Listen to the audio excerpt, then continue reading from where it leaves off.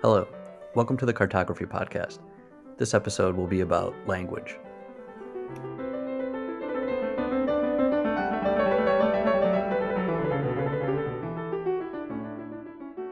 Language is something that is, to me, a really interesting topic in general, and throughout my life has been very relevant. I've had lots of opportunities to just consider language as a form of media, and in studying different languages in my life, I feel learned quite a lot about that.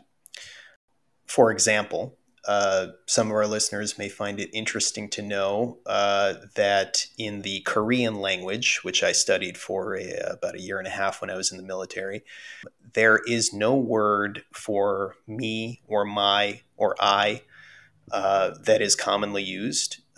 They refer to everything in terms of our and we, which I think really kind of says a lot about that language, for example, in the context of how language reflects culture.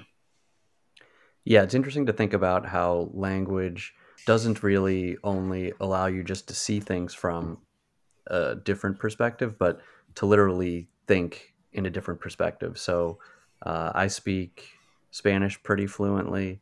I can speak a little bit of Italian. Why don't you talk about the languages that you speak?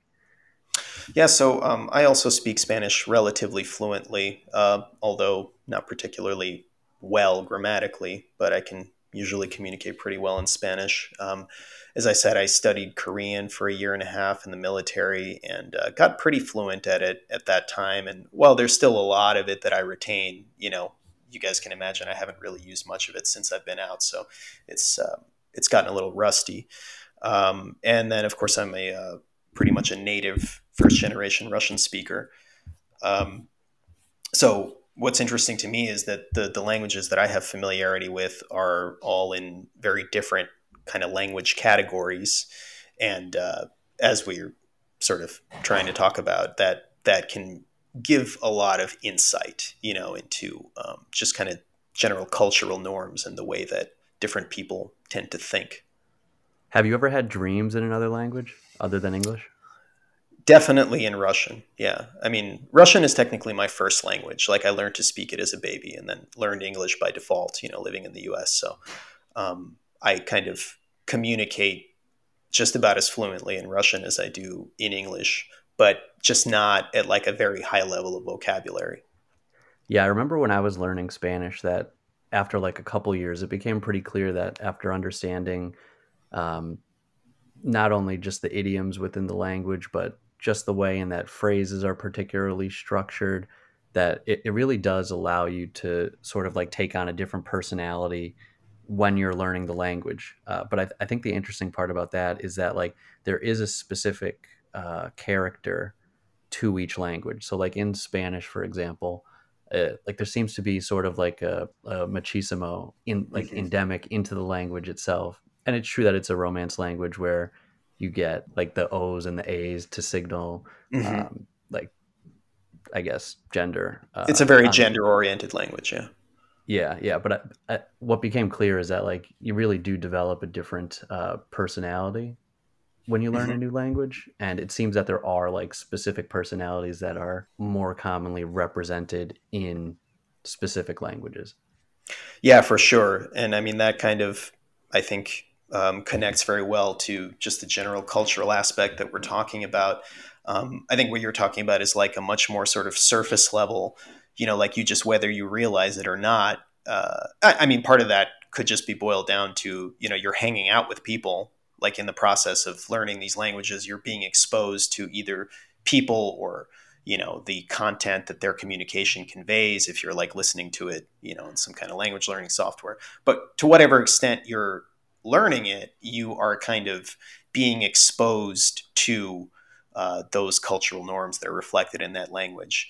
And of course, if it, I would argue, to the same extent that language is more effectively learned by pure immersion, in other words, people who just move to France will learn to speak French much more fluently than someone who studies it in college. I would say to that same extent, even studying it in college or taking lessons in person is going to give you kind of that much more just fluency and context, and will that effect you're talking about, where you kind of take on that personality. I mean, in a way, you can kind of just call that being fluent, because the idea of language, especially spoken language, is to be able to effectively communicate with people. And you kind of need to approach people in a way that conforms to their culture. Language is just one mechanism for that. I think the culture becomes embedded into the language itself. So, like, this is even clear in Spanish because the Spanish that's spoken in Spain is different than the Spanish in Argentina, is different than the Spanish in El Salvador, and each one has their own like cultural references that would indicate like where you learned Spanish from, right? So like even though you speak the language, like the culture is specifically represented in the local dialects. Yeah, absolutely. And I mean, I think you could even argue to a degree, maybe it's a bit too much deconstruction, but I think kind of history supports this a little bit, that, the difference between dialects and languages is kind of a little bit of a fallacy. I mean, I think you could kind of look at dialects themselves as really languages, and the extent to which they have commonalities with the larger lingua franca, the official language of the nation or the society, whatever. You could think of that the same way that you would think of similarities across languages in the same category. I mean, so I guess I kind of want to say that to point out that a lot of this terminology is really pretty subjective. Like these ideas of language families, like the Romance languages versus the Slavic languages or whatever other languages. I mean, clearly there are identifiable patterns and similarities in those families, but I'm not entirely sure it's the most accurate objective to take to see these things as kind of part of one larger thing. You know. While we're on the Romance languages, it will be interesting to talk about the idea of how there's sort of an implicit philosophical understanding that's also conveyed in the language. So, for example, with Romance languages, they use a lot of reflexive verbs, and there's reflexive verbs in English as well, but it's not quite the same. So, like in Spanish and Italian, for example, I'm sure Portuguese and French as well, but in the reflexive verbs in those languages, there's this implicit philosophical understanding that emotions control people. So, like Mhm. in Spanish, for example, you would say, like, if you're trying to say um, that I like pizza, you would really be saying pizza likes me. You're almost kind of saying like the experience of liking pizza has happened to me. Exactly. Yeah. Yeah. And that's it's interesting to think about how that like if people have read any of the like ancient Roman or Greek epic poems, a lot of those convey that same sort of idea where like people are possessed by emotions, and that's sort of like a philosophical outlook that is like literally embedded in the language, and that's still how those people talk and think today. Absolutely, yeah, and it's reflected in the mythology of the classical era as well, where emotions are oftentimes characterized by gods visiting people, or spirits, um, and I think that works very well with this idea of Latin languages kind of describing emotions and states of being as things that kind of come to you or come over you. One of my favorite things with Romance languages, of course, the term romance comes from the Romans, and uh, most Romance languages are in fact the places in the world that were once the Western Roman Empire. And it's interesting to note that our words for test, testimony, testosterone, several other words that have that prefix go back to the Latin root, and the word test meant truth. So I think it's kind of interesting that the Romans connected the idea of truth or integrity, if you will, with the concept of masculinity. There are actually many references to this throughout the Bible and throughout lots of different classical uh, texts. But just a really good example, I think, of the extent to which a culture's sort of philosophy and way of thinking works its way into their way of speaking. Yeah, it's really fascinating to go back and research the roots of words. I think that's a really interesting way to do like analysis. And if you take like a linguistics course, like in college, for example, this is the type of stuff that you would do. But yeah, even in that's even true in Japanese, like with Buddhism, it's like Mhm. specifically embedded in the language again. So like a lot of the idioms are like actually like philosophical koans, like from there. What's a philosophical koan? It would be like I can't come up with any on the spot right now, but like how they have like a philosophical like one liner, but it would be like something that is like specifically from the Buddhist philosophy, and it would just be like a thing that you would say in passing to each other. I But see. yeah, I Like can't God think works of in mysterious yeah, ways. exactly. Yeah, but Yeah. there's like a lot of them, Uh and huh. so then like if you learn Japanese, like you actually learn like a little bit of like the philosophy like inadvertently.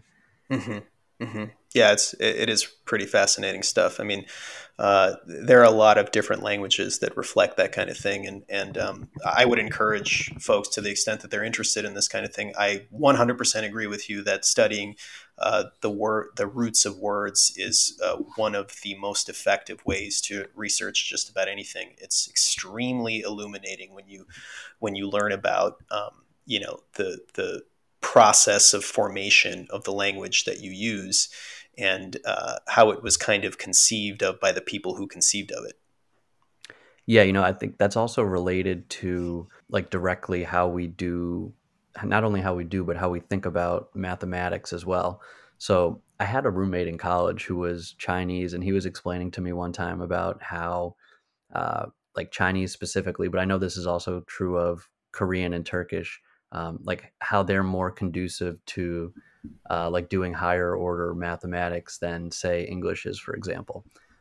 So like the way that I can't remember everything that he said, but I remember one thing he was saying, like how in English we have 1 through 9, 10, and then after 10 is 11, but in Chinese it's literally 10 and 1, 10 and 2, Exactly. and like to a child it just makes it like that much more accessible. Of This is course. the way that he described it anyway. Yep, that's exactly correct. Their numbers in Korean, at least, I can speak to. Interestingly, Korean actually has two sets of numbers as well as two alphabets that they commonly use. One is the native, and the other is the Chinese. So they have just like, uh, I guess you could say, Koreanized. They pronounce it in the Korean way, but they just use Chinese numbers. Um, and then they have a set of their own. So the Chinese ones that they use are the ones that they use typically for arithmetic and mathematics, and that absolutely is sort of set up exactly as you describe it, like it's base of 10, and all of the numbers are just incredibly logical and easy to plug into equations. Yeah, as far as I know, all modern languages are in base 10, but that wasn't always the case. And for people who don't know much about mathematics, that just means that you're like basically resetting every 10 numbers. So, for example, binary would be base 2. Um, and then also, so like the Babylonians and the Sumerians used base 60, the Mayans used base 18, but like that would like really affect the way that you talk about this stuff linguistically. I mean, this isn't an episode about mathematics. I guess we could do that episode a different time. Yeah, I'll have to mostly listen in that one. Yeah, base 10 probably. I don't know the actual origin of it, but I mean, it would make sense if you have like 10 fingers that like it would be easy to count out 10 that way. So I mean, that might be a reason that we've sort of evolved to think about mathematics in base 10, but that's Yeah. just speculation on my part. Yeah, I mean, 10. I think we could probably all agree is like a really sort of psychologically easy to understand number for us. It could very well have to do with the number of our fingers. It could just have to do with like different ways of, it's kind of interesting. I'm sitting here like theorizing as you're talking about, Chinese, Korean, and Turkish. Those are all these sorts of these cultures which evolved out of like a pastoralist, like a shepherding sort of a culture. And I almost wonder if something about that is somehow.